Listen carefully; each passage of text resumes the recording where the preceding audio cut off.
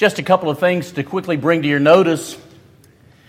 First of all, it's great to have Matt and Stephanie Richardson with us and their two children. They were members of the congregation here a number of years ago while he was going through PA school. And they went back to East Texas and have been living in that area. Came out to beautiful West Texas for vacation for a few days. Actually, they went to Carlsbad Caverns where we can understand the temperatures would be a lot cooler. It's great to see you guys and to also see your kids with you. Alan McClanahan let me know, Alan and Skeet are on the very back, right there, we all know and love them, that tomorrow he will hear what time he needs to go in for some surgery on his hand and elbow that'll take about 3 or so hours. Now, if you know Alan McClanahan, you know he's got a lot of pre-existing conditions. And we just want everything to go really well with him in the surgical procedure on Tuesday, Lord willing. So please keep Al and Skeet in your prayers. I know that they'll appreciate that. They're great people. 2 words that we have learned from the time we are kids to try to stay away from. They are words of shame. They're words of loss. They're words that we normally just don't want to have associated with us. Here are the 2 words. Last place. Last place. But ultimately, it's how God uses terms that really matter. Last place can be something that really hits our self-worth. It really makes us feel low and discouraged. But last place can have a meaning and significance. Have you ever stopped to think that God often saves the best for last?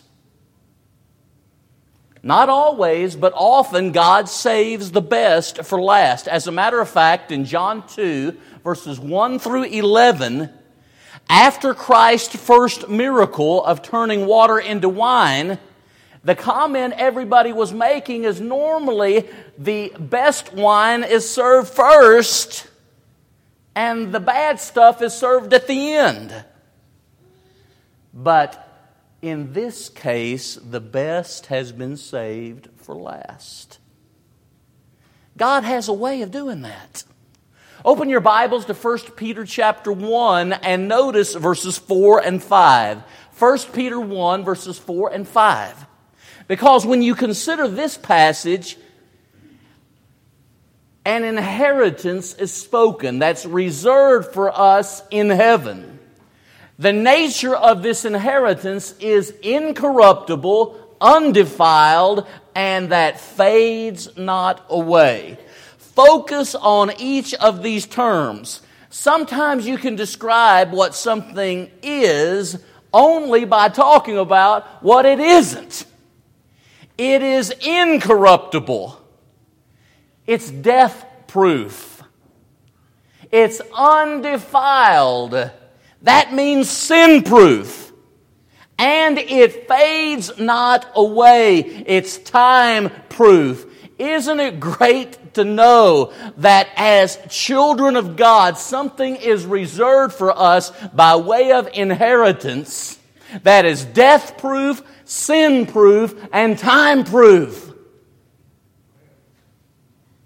And notice what the text says. Reserved in heaven for you in the last time. Circle that word last. It would seem to me then that last place doesn't always have a negative connotation. While often it might here in this world, certainly when we talk about spiritual things, God often saves the best for last. Now, the word last is found 59 times in the New Testament. It is the word eschatos. Eschatos. Eschatology is the study of last things. Last things. The term found 59 times in the New Testament. God's only got to mention a subject one time for it to be important biblically. But a subject mentioned so frequently in the New Testament, like last, ought to rivet our attention. It ought to grab us and make us think a little more about what last means to God. As members of the body of Christ, we firmly believe that God ought to have the last and final word on every subject. Amen? God ought to have the last and final word on every subject. Why don't we give God the last word on the word last? Let's give God the last word on the word last. Open your Bibles to Acts 1:8. Acts 1, verse 8. Jesus says to the apostles, "You shall be my witnesses in Jerusalem, Judea, and Samaria, and the uttermost, the ends, the last part of the world, the earth." You ever said to yourself, that's the last place on earth I'd like to go? Well, the gospel is going to go everywhere as God takes the apostles and those that they would bring to Christ everywhere with the gospel. They went everywhere preaching the word. Acts chapter 8 and verse 4. You look again at Acts 13 and verse 47. The Bible talks about this idea of last as, for you science fiction fans, you Star Trek people, the final frontier. Salvation that's found in Jesus, Acts 13:47, would go even to the ends of the earth. The last places out there, the most remote, even to the final frontier. And in a period of about 40 years, when you look at Colossians 1:23, the gospel went to all creation. The first century church did something marvelous. They took the gospel everywhere. So sometimes the word last has reference to space and to territory and to place. Sometimes the word has reference to the material and especially to quantity. Open your Bibles to Matthew 5:26. Last. Matthew 5:26. Here's what it says. Talking about anger and forgiveness, Jesus makes a point that you shall not be released until you have paid the last penny, the quantity, the material owed. Sometimes the word just means last in a sequence, 1, 2, 3, 4. 4 in that case being the last in the sequence. 1 Corinthians 15 verse 8 is an example. Paul would write that Jesus last of all appeared to me as one born out of due season. Last in sequence. One more passage and think about it and we'll focus on it a little more. Mark chapter 12 and verse 6. In the midst of a parable we call the parable of the tenants, eventually the landowner, the master, sends his son. And when you look at this, it says, lastly or finally, he sends his son.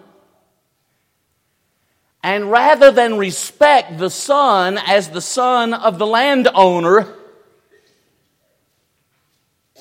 the tenants kill him.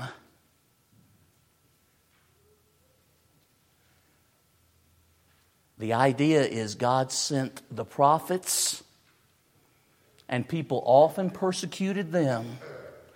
God sends Jesus, and they put him to death. He saves the best for last. And this is how the best is treated. So we're going to study last things this morning. For those who just thought that this will be a lesson on the end time, sorry, misread that. I said a study in last things. Let's let God stress how we use the term. 7 ways this term is used in the New Testament. First of all, the expression first and last. God is the first and the last. If you studied that expression, it goes all the way back to the Old Testament.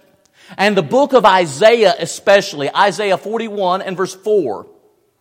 Isaiah 44 verse 6. Isaiah 48:12. God says, I am the first and the last. And in this book that deals with history, Isaiah profoundly makes the point that God is the sovereign king over human history. That is a great thing for all of us to remember. When we talk about the economy, when we talk about war, when we talk about the problems that exist in our own nation, as many as they are, ultimately, the government is not in control.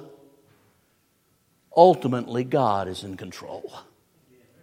And I think we can rest with a lot more comfort in that knowledge than in the thought the government is in control. Open your Bibles to the book of Revelation, because I think it's significant that Revelation emphasizes this expression too.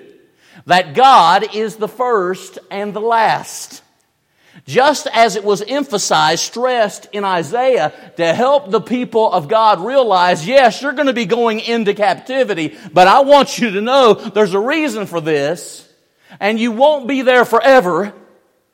The book of Revelation wants us to know that God is in control. Some of us are control freaks. Look at Revelation 1 and verse 17. Jesus is the first and the last. Just like bookends at the beginning of Revelation 1:17 and at the end of Revelation 22:13. Jesus speaks of himself as the first and the last. He is the beginner of things, and he's the end of things. He is the goal and purpose and conclusion of all things. And I love what is said in Revelation 1:17 and 18. It says that Jesus was dead, but is alive again and lives forevermore. That he lives forever and ever. Here is Jesus, the Lord, referring to his death, an eternal being becoming man and experiencing physical death. And yet he is alive forevermore. And I love the next statement especially. He is the one who holds the keys to death and Hades. Who drives the car at your house? Most of the time, it's going to be the person that has the keys. The Lord is in control. He is worthy of our trust. He's the first and the last. And it's interesting, a statement that would be used of God, and we would think the Father in Isaiah, is applied quickly and readily by John through the Holy Spirit to Jesus. He's the first and the last with no problems. Second statement.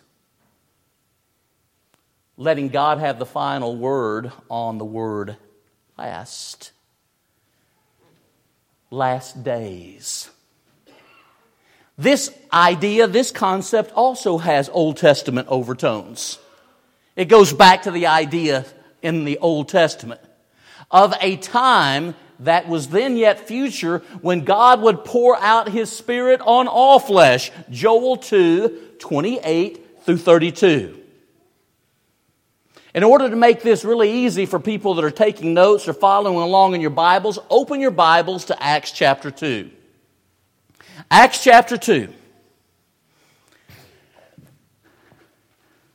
Notice verses 16 and 17. If you mark in your Bibles, you might want to put down by Acts 2, 16 and 17, Joel 2, 28 through 32. When God would pour out His Spirit on all flesh.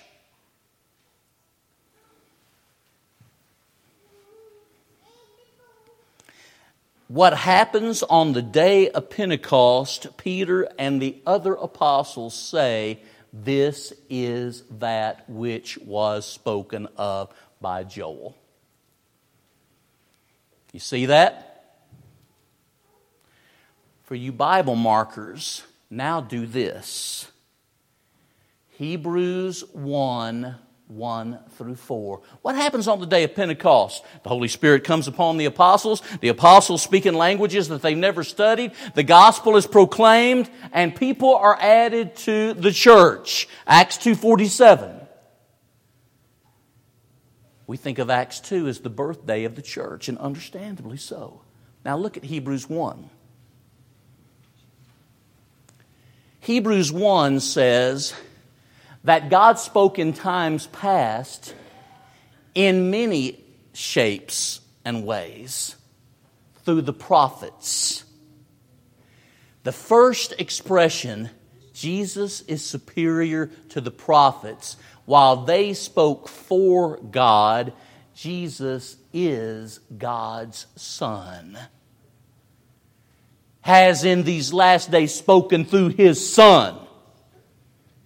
God has spoken, end of story, through His Son. People that talk about the last days and we're living in the last days, I have no problem people talking about the last days because we've been living in the last days biblically ever since Acts chapter 2. When we let Scripture define terms. So really, we're talking about we're living in the time in which God has spoken all He has to say and all that He wants to say through Jesus. And we've been living in that time for some time. It's not just some Johnny-come-lately recent development. It is a misuse and abuse and twisting of Scripture to make last days refer to that. Contextually. Notice that Jesus is the heir of all things. He's way better than the prophets. He's the heir of all things. He's the creator of all things, the one through whom He also made the worlds. He's the brightness of God's glory, the express image of His person, the one who upholds all things by the word of His power. And those three things in the middle show really how God Jesus is. How fully God Jesus is. Then it speaks of His sacrifice when He made purification for sin. He's not only the sacrifice, He's the great high priest. He sat down at the right hand of God. He's the king. And then notice what happens. You have verse 1 saying He's better than the prophets, and you have verse 4 of Hebrews 1 saying He's better than whom? Angels. The prophets and the angels were the revealers of God's will in the Old Testament. A final era, a final time has come when God has spoken through Jesus. He has nothing more, nothing else, nothing better to say than what He said in Christ. The last Adam, number 3. The last Adam. Open your Bibles to 1 Corinthians 15, 44 through 48. I'd already mentioned the last offer in Mark 12 and verse 6, that God sends His Son and that people crucify the Son of God. But what Paul does in 1 Corinthians 15 is he offers a comparison and contrast between the first and last Adam. The first Adam, the one who had breathed into his nostrils the breath of life, the Adam we know of from the early chapters of Genesis. Physical.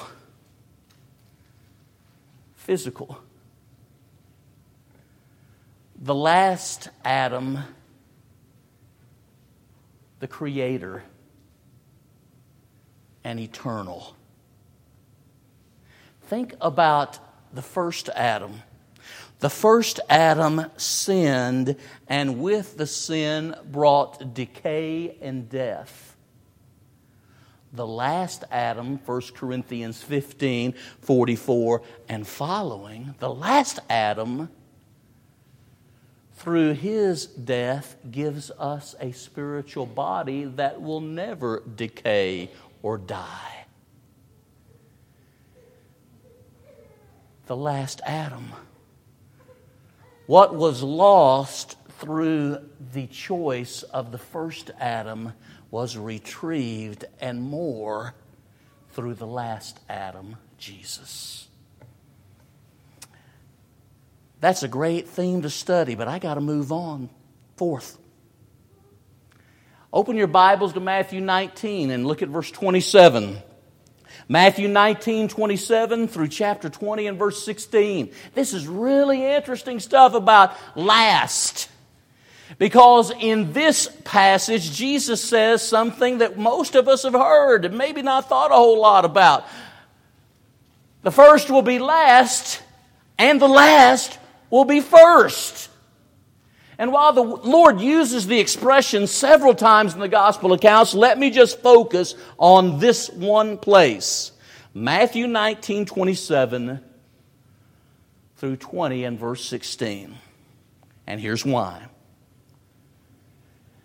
These are the events that immediately followed the rich young ruler leaving. That Jesus loved him, Mark 10:21. But the rich young ruler went away sorrowfully because he had great possessions. The Lord goes on to talk about how hard it is for a rich man to enter heaven. And when you look at Matthew 19, 27 through 29, Peter asked what the others were thinking, evidently. He says, what about us? What will we receive because we have left all to follow you? We see this man with much leaving without really doing what Jesus says and without a relationship with Jesus, the rich young ruler. Peter wants to know, what about us?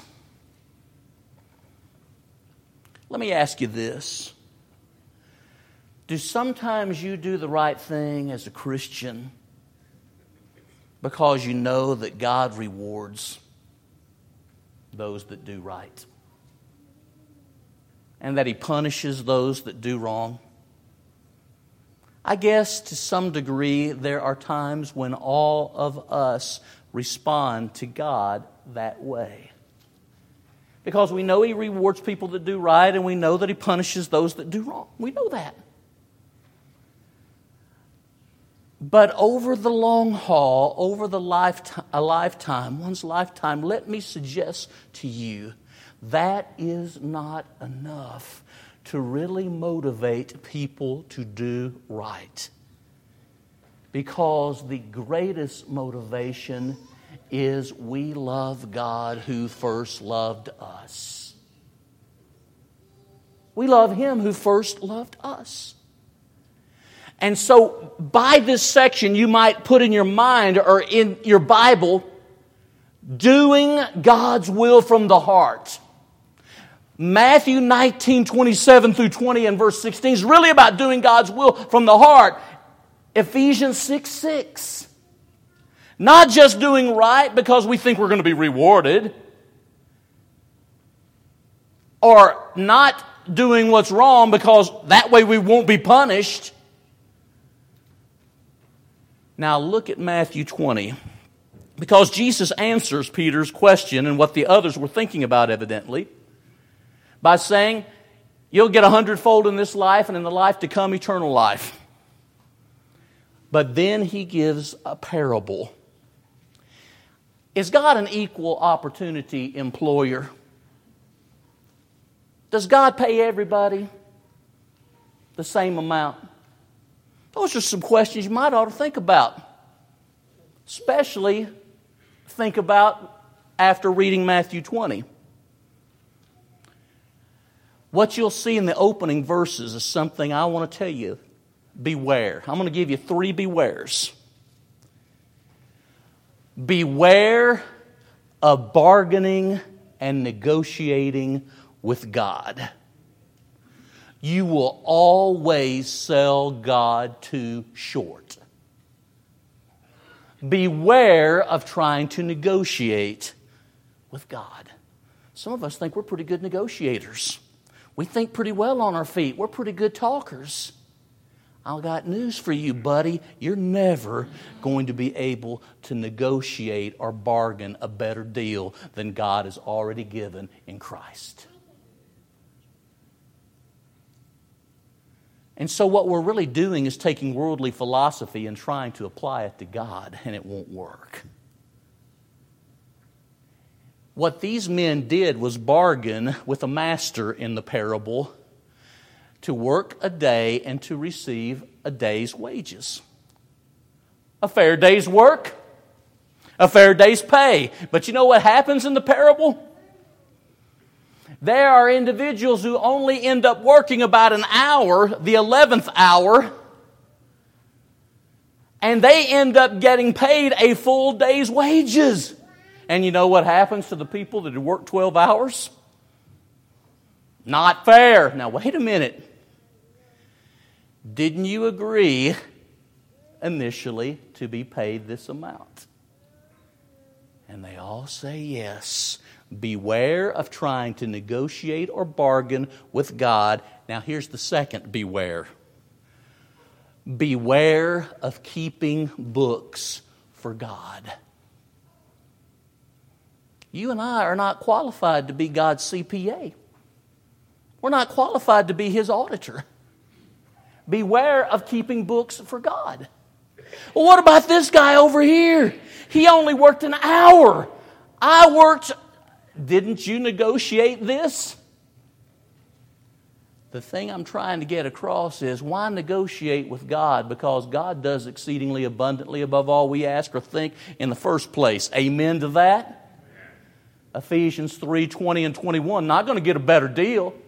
But don't try to keep books for God. Now here's a third thing to notice about the first being last. Don't begrudge God's blessing to others. Don't begrudge God's blessing to others. You ever look at somebody and say, I know that person's not any smarter than I am. How have they done so well in their life?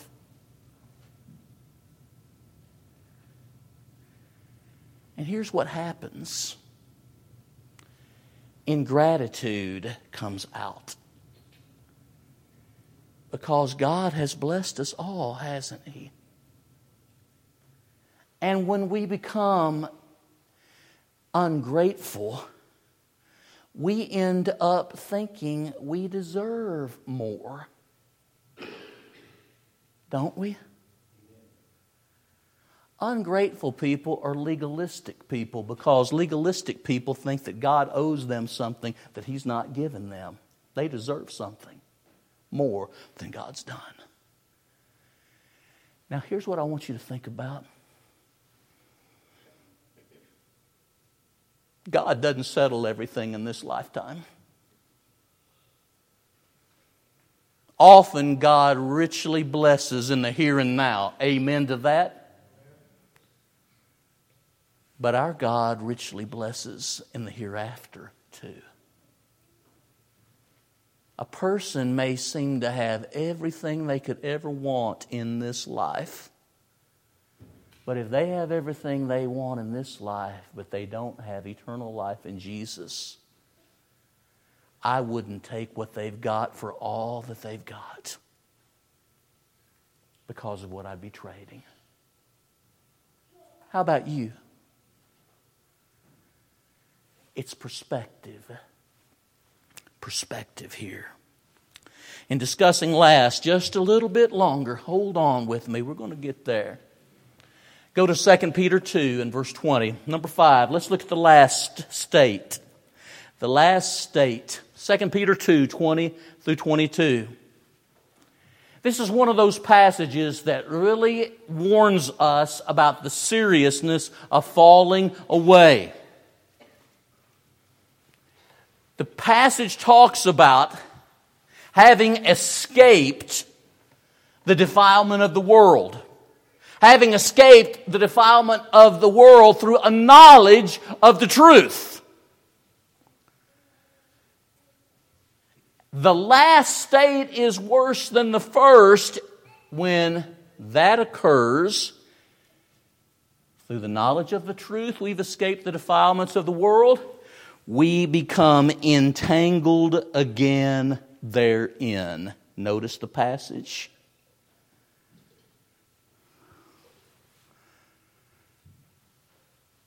It would have been better never to have come to Christ in the first place than after having come to Christ to have neglected the salvation that's in Him, Hebrews 2, 3 and 4, and gone back into the entanglements of sin.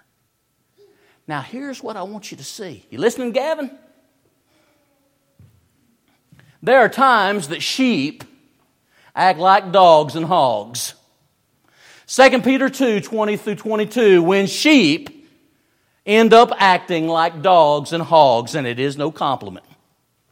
I like puppies, and I enjoy a good country ham as much as the next guy, or pork chops, but that's not what's being talked about here.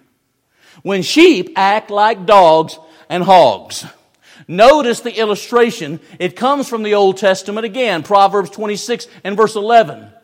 As a dog turns to its vomit, and as a hog, when clean, returns to the mire, to the mud. A brief word. The dogs of that time were regarded as filthy animals that ran in packs, often fought each other, biting and devouring one another. Galatians 5:15. And they lived off garbage.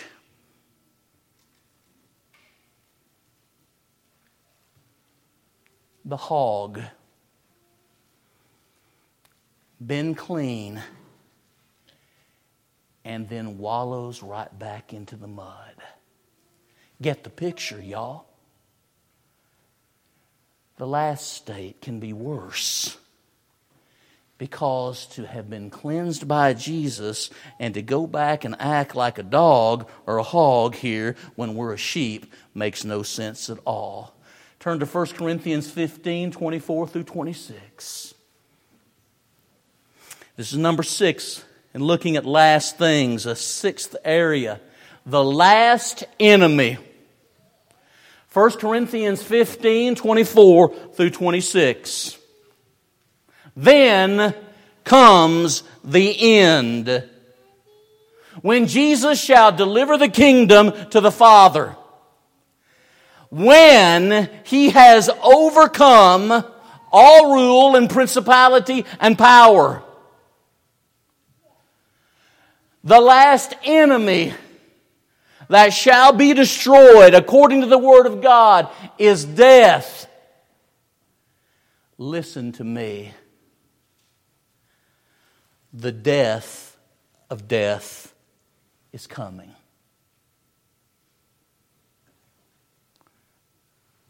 There comes a day that'll be the last day death has existed. Isn't that wonderful? I've done over 400 funerals personally and attended many more. And as I look out and see your faces, so many of you, I have done funerals for family members and loved ones in your life. People that were precious to me too. And one thing I always try to remember is thank God there will be a day when death will die. The last enemy that will be destroyed is death. Jesus is the way, the truth, and the life, John 14:6.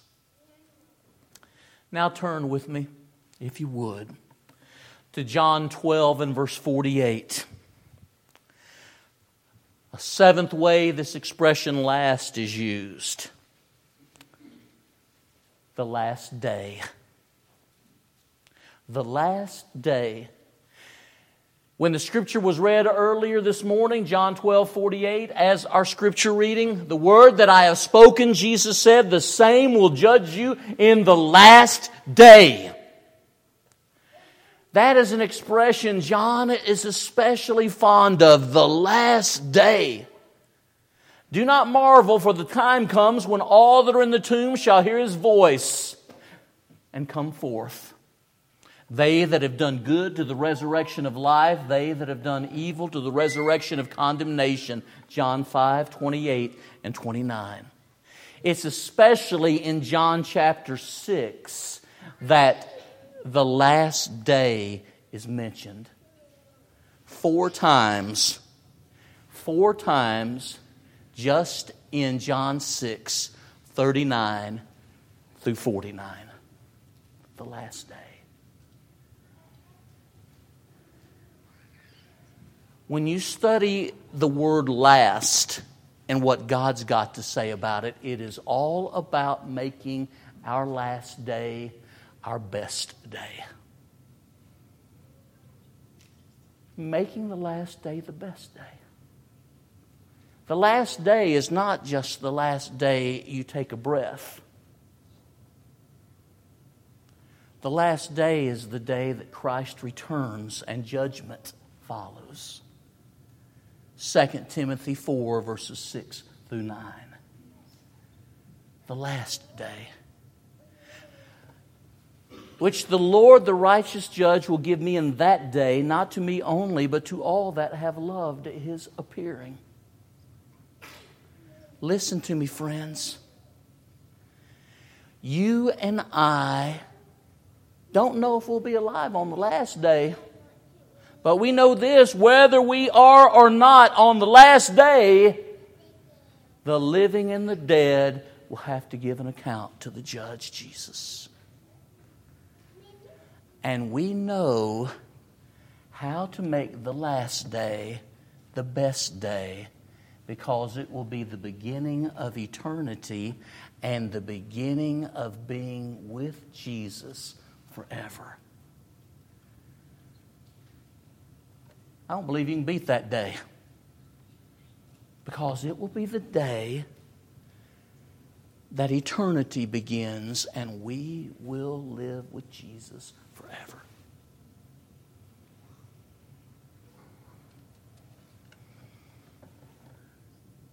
I think of an old hymn, Waylon. What a day that will be when my Jesus I shall see. When I look upon the face of the one who saved me by His grace. When He takes me by the hand and leads me to the promised land. What a day, glorious day that will be. Are you ready? Have you come to Jesus in faith and repentance and baptism? Have you had your sins washed away by the Lamb, Jesus? Have you been added to His church, the church He shed His blood for, Acts 20 and verse 28? And are you as a Christian serving Him not merely because rewards are ahead for those who do and punishment is ahead for those who don't, but are you serving Him for a deeper and richer motive? Are you serving Him because you love Him? Because you're overwhelmed by His love for you? Every person who hears and understands what I have said today needs to live in view of the last day. Are you? Let us stand and sing.